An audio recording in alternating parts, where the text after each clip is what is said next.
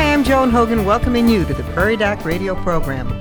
Rick Holm, our Prairie Doc, is in the studio ready to answer your questions of a medical nature. Dr. Holm's specialty is internal medicine. He's a primary care physician with the Avera Medical Group Brookings and also a clinical professor at the University of South Dakota Sanford School of Medicine. Good morning, Rick. Good morning, Joan. For those of you who may not have read in the paper, Dr. Holm is going to be inducted in the South Dakota Hall of Fame this month, next month, very soon. Yeah, September or something. Oh, in September. Well, I'm very happy for you. I think it's an honor, well-deserved. Well, thank you. I'm very honored, but I'm also very humbled by the whole darn thing. I mean, I know. It's hard to accept these honors, but when they're well-earned, you should accept it. Yeah. I'm going to remind, before we talk to Tori, our visitor, who Bob tried to give a very hard time to, I want to remind all of you, you can live stream our audio and video of our program on your computer. We're on the web at prairiedoc.org. Pull up the page and choose radio from the list at the top of the page. Then you'll see the arrow pointing to our program today. If you'd like to watch previous programs, they're on there too. But if you're just sitting by the radio, sit back, relax. We're a lot more fun in audio than video, don't you think? No, and video's okay too. You're going to be out of the screen. There's one very pretty person here. Yes, there is. There's another quite pretty, and there's this two old guys that are geezer-like that, Well, we are being video streamed, and we are prairiedoc.org. But now to today's program, we have, as our guest today, Tori Bishop, who's a student in the Prairie Doc Assistantship Program. She's a student at South Dakota State, but also took on this role. Why don't you, Tori, welcome to the program. We're glad to have you here. Thank you. And you don't have to sing. Thank you. All right. Please. But I'm just curious for those who don't know what the assistantship, if I can say it, assistantship program is, why don't you tell us something about that? Yep. Well, basically, the main thing that we do is we help out Dr. Holm with his show on Thursday nights, his Prairie Doc show, and we get to talk to the doctors who are being interviewed on the show. And for about an hour before, we get to talk to them for probably about a half hour and just get to know a little bit more about them and about their path into medicine and what exactly they do, which I think is really awesome because you get to kind of get a look into the life of a doctor and be able to get excited for that for your future. And then we just get to help out Dr. Holm by answering the phones and just helping him out in any way that we can with this show. Okay. Well, you must be planning on medicine in your future. Yes, I am. I'm going in my junior year as a pre-med student. Pre-med and hoping to get into med school. That's great. So where's your home originally? I am originally from Sioux City, Iowa. Sioux City, Iowa. And then your parents, anybody involved with medicine? Or? My mother is a physical therapist assistant, so to an extent, yes. But other than that, there's nothing really significant with medicine. Yeah, how about way back there? I mean, I've got a great-grandfather who was a physician, and that's all that I know. Honestly, I really don't think so. No, I haven't heard any stories from way back that would be medicine. So what piqued your interest? I mean, what was it that went, oh, that's something that I might want to do? I'm not sure if there was like a pivotal moment that I was like, wow, I really want to be a doctor because of that. I think I was always just really fascinated by medicine. When I would go in for regular checkups, I just thought it was cool what they could do. And then just being able to help people, having a lifestyle and a job that is solely built around helping individuals, I think is super important to me because I love that aspect of my life. You know, I love that aspect of my life, too. I mean, it is what drove me into it. And, we had a doctor in our little community of DeSmet who, his name was Dr. Bell, who was, one of those really neat, loving, caring people who was always there and seemed so wise and seemed so kind and so interesting. And so that was it. I think it was, seeing somebody. Was it a doctor somewhere that you saw or you knew that you... or Dr. Welby on TV, or... Marcus Welby. My family doctor, I think we're pretty close family friends with, and he's always been super kind to our family. So I definitely think that could have been an impact, but again, there wasn't anything super big that was like, this is exactly what I want to do. It was just always kind of there. And what you did last summer, I didn't go with you, but Joni, my wife Joni, went with you, and you joined a physician friend of mine down in Nicaragua, and we'll talk about that, but Jonah's giving me let's take a quick break before we will. We'll take a break, and we do want to hear about your trip to Nicaragua, and we will right after these words. Hi, welcome back to Prairie Doc Radio. We're happy to have you listening today. Dr. Rick Holm is here, ready to answer your questions of a medical nature, and our guest in the studio today is Tori Bishop. Tori is a student at South Dakota State University. She's been working with Dr. Holm's TV program, and he has this great group of students that called the assistantship program. The PDAs, the Prairie Doc Assistants. Okay, assistants are much easier for me to say than assistantship. Okay. I can't quite get that out. So the Prairie Doc Assistants, and Tori last year had the great advantage of traveling with Dr. Holm's wife in a group of these assistants to a medical mission in Nicaragua. So tell us a little bit about who you saw there and the physician that you monitored and watched. Well, we saw a lot of different people, a lot of just people in the villages. We went to many different villages, and you're going to have to refresh my memory on Boyd Shook. Dr. Shook. Dr. Shook is who we were shadowing and getting to be with for the week, and he was awesome. He was a lot of fun and a very nice guy, and he just told us stories of how he just pours his life and his finances and everything into these people, and it was really amazing the impact that he has made in Nicaragua and honestly all over the world. And so that was really cool to see, and just being around everyone down there, it was just a great atmosphere and great to see how privileged we are here and just a different world. Honestly, it's really good to experience that. So here is this guy. He is the head of the president of the American Society of Internal Medicine in 2002 or whatever it was, and he kind of facilitated the ASIM combining with the ACP. These are the two national internal medicine organizations, and they were kind of tearing themselves apart because the one had a more political bias, the other had a more educational bias, but then, they competed in a sense and were becoming more and more competitive. And Boyd brought them together. And of course, he was the sacrificial lamb. I mean, when he was done, he was done. I mean, whereas he made the path open for many other people to stay in the father organization, the combined organization that followed. I mean, just one more example of a real hero. Yeah. And now we find out that he is leading these mission trips to Nicaragua, and Joni and Boyd and I got that whole thing going, and you guys had a chance to go with him to Nicaragua. How neat is that? It was awesome. We've got a question.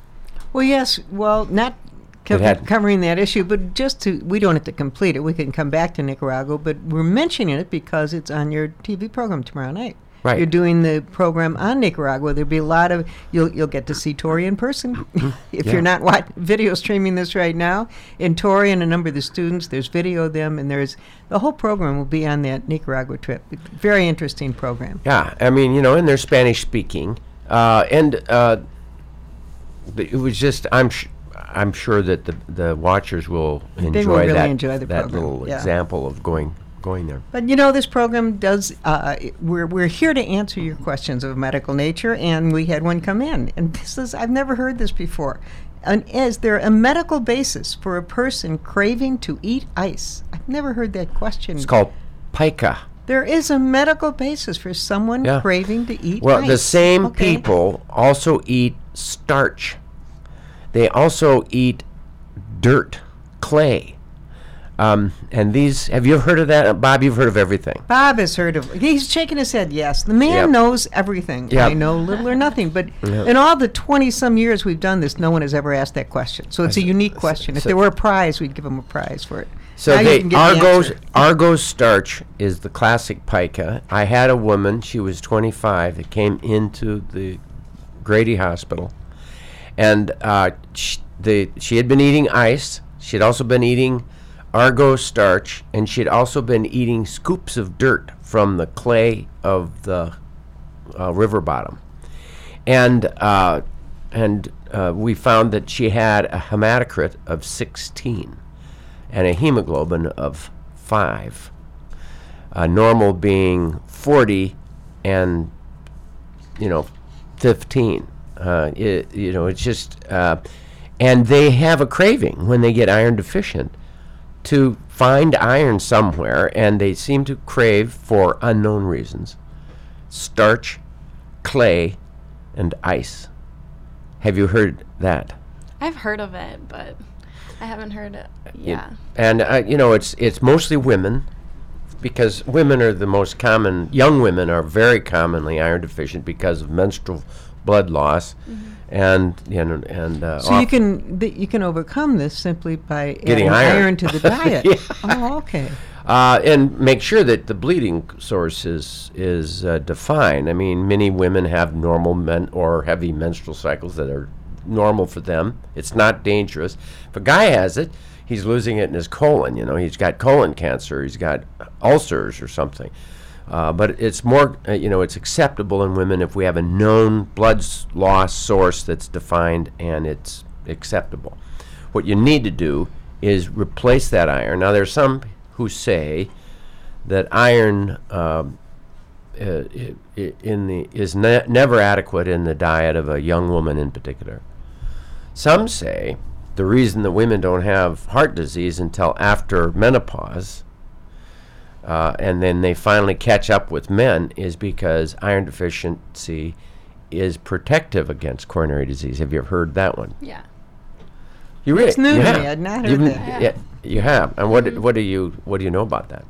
I mean, not a whole lot. I've just heard that like after the menstrual everything, your menopause and everything, then it's higher risk. Right, and that's pretty easy. I mean, most of us realize that as they reach menopause, their testosterone levels wane, and their risk of heart disease kind of levels off. Whereas, when they're the masculine macho guy, they're at a higher risk. Mm-hmm. And maybe it's that when women get menopause, their testosterone levels drop. Mm-hmm. Or maybe their testosterone levels actually equalize to what men are after menopause, and then they catch up. But there are those who say that it's the iron deficiency that prevents coronary disease. Now, the data and the science behind that is not there. I'm just saying this is it's not an old wives' tale. It's a scientific suspicion that people haven't proven. Anecdotal evidence. Absolutely not proven. So don't go making yourself iron deficient to prevent your coronary artery disease. Please don't. But now for this person who called in, if they know someone or if this person has that craving for ice, you strongly recommend get your hematocrit checked and get to your doctor. Say you might have iron deficiency. Tell them your symptoms, and it could be something that could be handled very easily. Well, on that note, we are going to take a break, and we'll be back right after these words. Hi, welcome back to Prairie Doc Radio. We're happy to have you listen today. Dr. Rick Holm is here answering your questions. A very interesting one on chewing ice. I had not known about that before. And our guest today is Tori Bishop, who's a student at South Dakota State University and has been an assistant with Dr. Holm's TV program. Talk to us about the Prairie Doc assistantship. More than like the show and everything? Well, no. I mean, how did you get into it, and what happened to it? Freshman year, I received an email from my advisor saying that Dr. Holm is looking for some assistance and with an attachment for an application. So being that freshman that's trying to get her foot in the door. Go get her, freshman. I decided to fill it out, and then I was emailed by Judge Kelly, and we set up an interview, and I was chosen, and then myself and Jalen Otto were one of the first ones, And it was just really fun to just be involved in something and to get to know an awesome doctor such as Dr. Holm. Oh, and and just to be able to be involved in not only like the medical aspect in Brookings, but like just the community, because I've just been able to see how much the Prairie Doc has been involved in Brookings' life, and it's just been really cool to be a part of that. Well, and then we've had a few prize winners. Tell us a little bit about the Nobel Prize winners. We had the Nobel laureate just recently for, you're going to have to refresh my memory. Randy on his name Schekman. too. Schekman, yes. And he was genetics. Well, he had developed the yeast genetic changes so that yeast was made to make insulin. Yeah. So we developed human insulin from the yeast, and it was Schekman's development, his scientific research, that brought us to not have to look for insulin from cattle or pigs, but rather we can get it exactly like human insulin is by Yeast. messing with the genetics of yeast. Isn't Yeah. that amazing? So that's why he won the Nobel Prize, and he came to Brookings, South Dakota. Yeah, like a month ago. Yeah. And we got to talk with him, and we That had was our own little one-on-one kind of session. All the assistants, we got to speak with him and just learn more about him. And honestly, it wasn't. I thought it would be more of like a lecture on all of his genetics with the yeast and everything, but it was really just like getting to know him, and I thought that was really special because I also went to the lecture that he had held for the university. So I got to learn that as well, but just getting to know who he was as a person and his personality and even a lot of his social standings. It was really cool just to We that.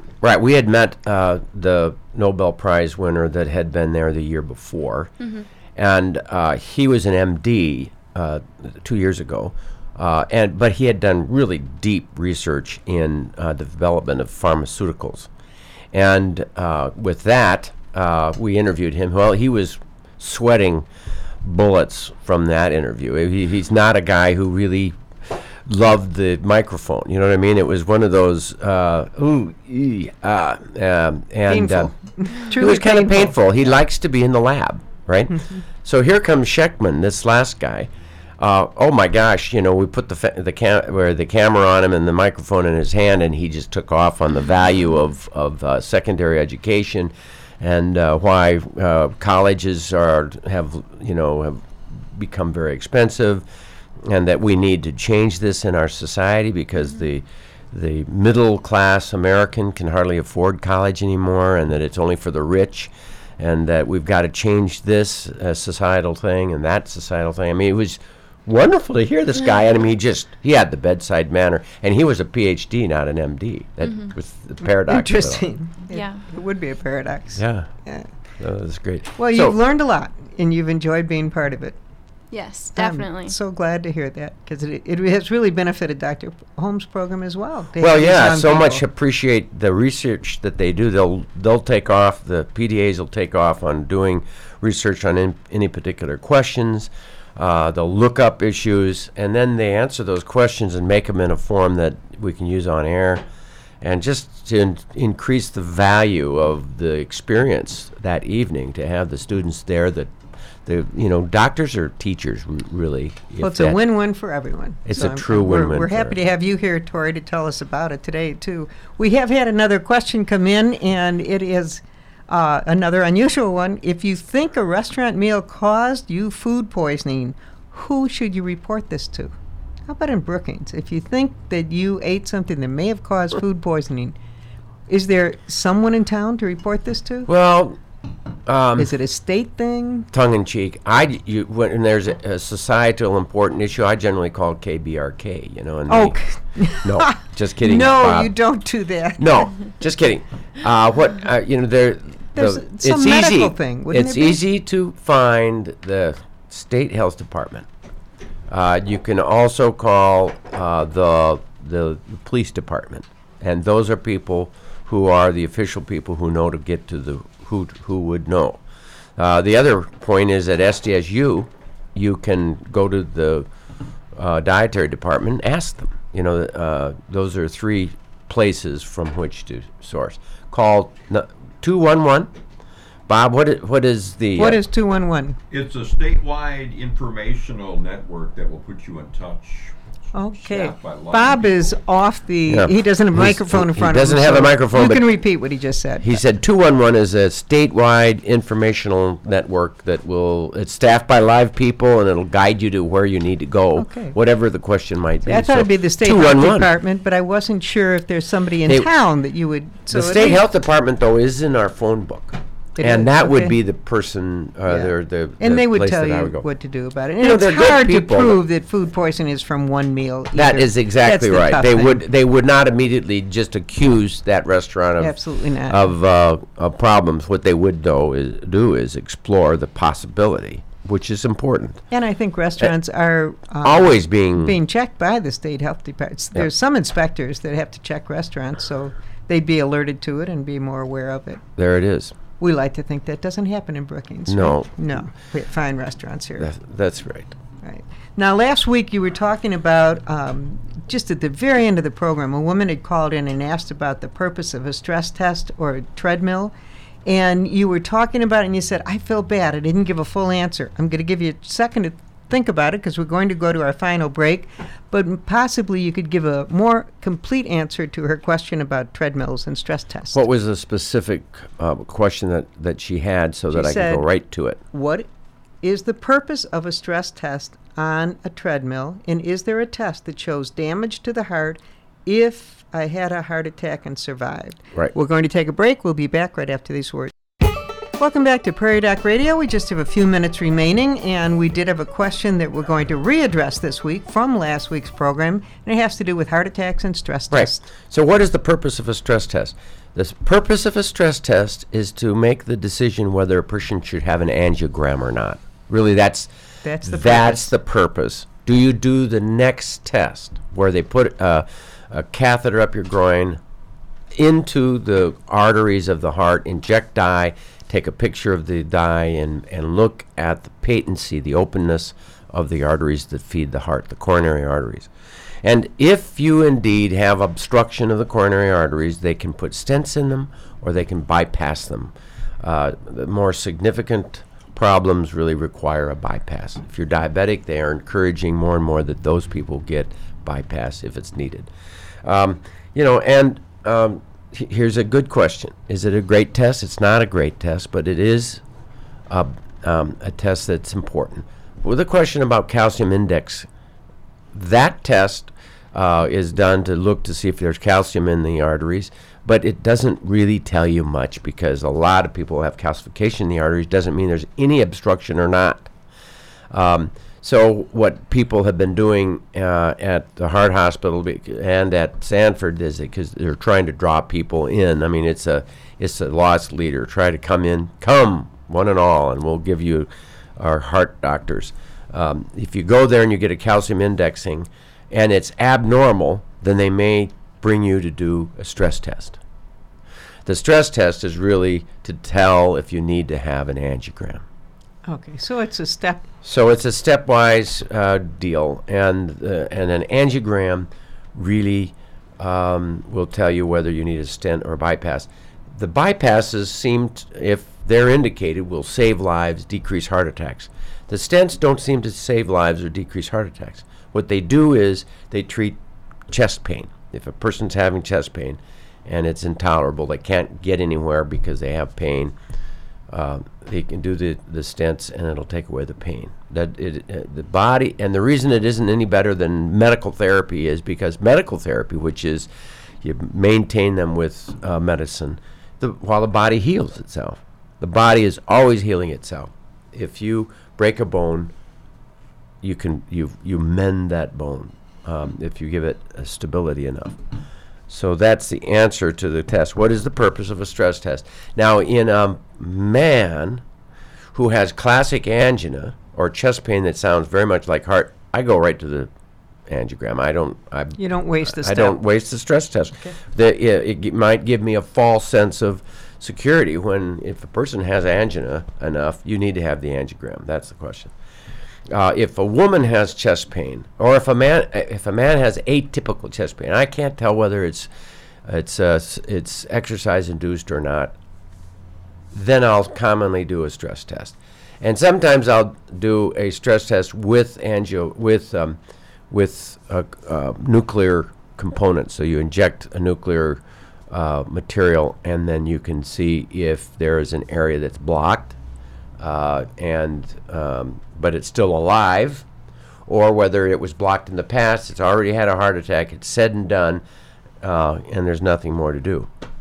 And so a nuclear stress test will commonly always be done in a woman, and we'll do it in a very atypical man. So okay, there it is. I think you gave It's a her really. I complicated hope question. the woman that called in last week is listening this week, because the answer is much more complete. We're short on time last week, couldn't get to it. But we've got Tori here. One last word about the value of this Nicaragua experience, and I think the greatest value for myself was just being able to get an experience other than here. I've been to Haiti before, and I'm actually going to Haiti in a couple of weeks. Oh, wow. Yes. Congratulations. Yeah, it'll be a lot of fun with some more pre-med students here. And so just being able to travel and go to those third world countries and just see the difference from there to here, and be able to really just realize how well we have it off here and how much we take for granted. It's honestly life-changing, because you just look at things in a totally different perspective, and you just really get to appreciate everything that our life here provides for us. Could I ask you, when you go to Haiti, is that a medical mission trip as well? It is, yeah. I actually set it up myself for other undergrad students because of our Nicaragua trip. I was approached by a lot of my peers, and they were like, oh, how'd you get set up with that? And so I decided, well, why not provide to those peers another trip, another medical mission trip. So what will you be doing, and where are you going, and with whom are you associated? I set it up through Mission of Hope, and we will be flying into Port-au-Prince, and their station, I guess, the Mission of Hope campus, is about 2 hours away from Port-au-Prince, and we will be just helping other doctors. There's other doctors that will be going during the same week, and we'll be assisting them with a lot, like we did in Nicaragua, with different like pharmacy stuff, just handing out medications that they need and helping them in any way that we can, and just assisting the doctors to whatever extent that we're able to. Well, that's great. Thank you for doing that, and thank you for being on our show today, No Tori. problem. Thank you for inviting me. We're glad you're here, and we hope all of you have enjoyed our Prairie Doc radio program, and will listen again for Prairie Doc, brought to you by the Avera Medical Group Brookings. As always, you can hear and see more from Dr. Holm online at prairiedoc.org. Thank you for joining us today. Rick, that's all till next week. Yeah, and don't forget, watch the Nicaragua show tomorrow night. And thanks again, Tori, and Joan, and Bob, and stay healthy out there.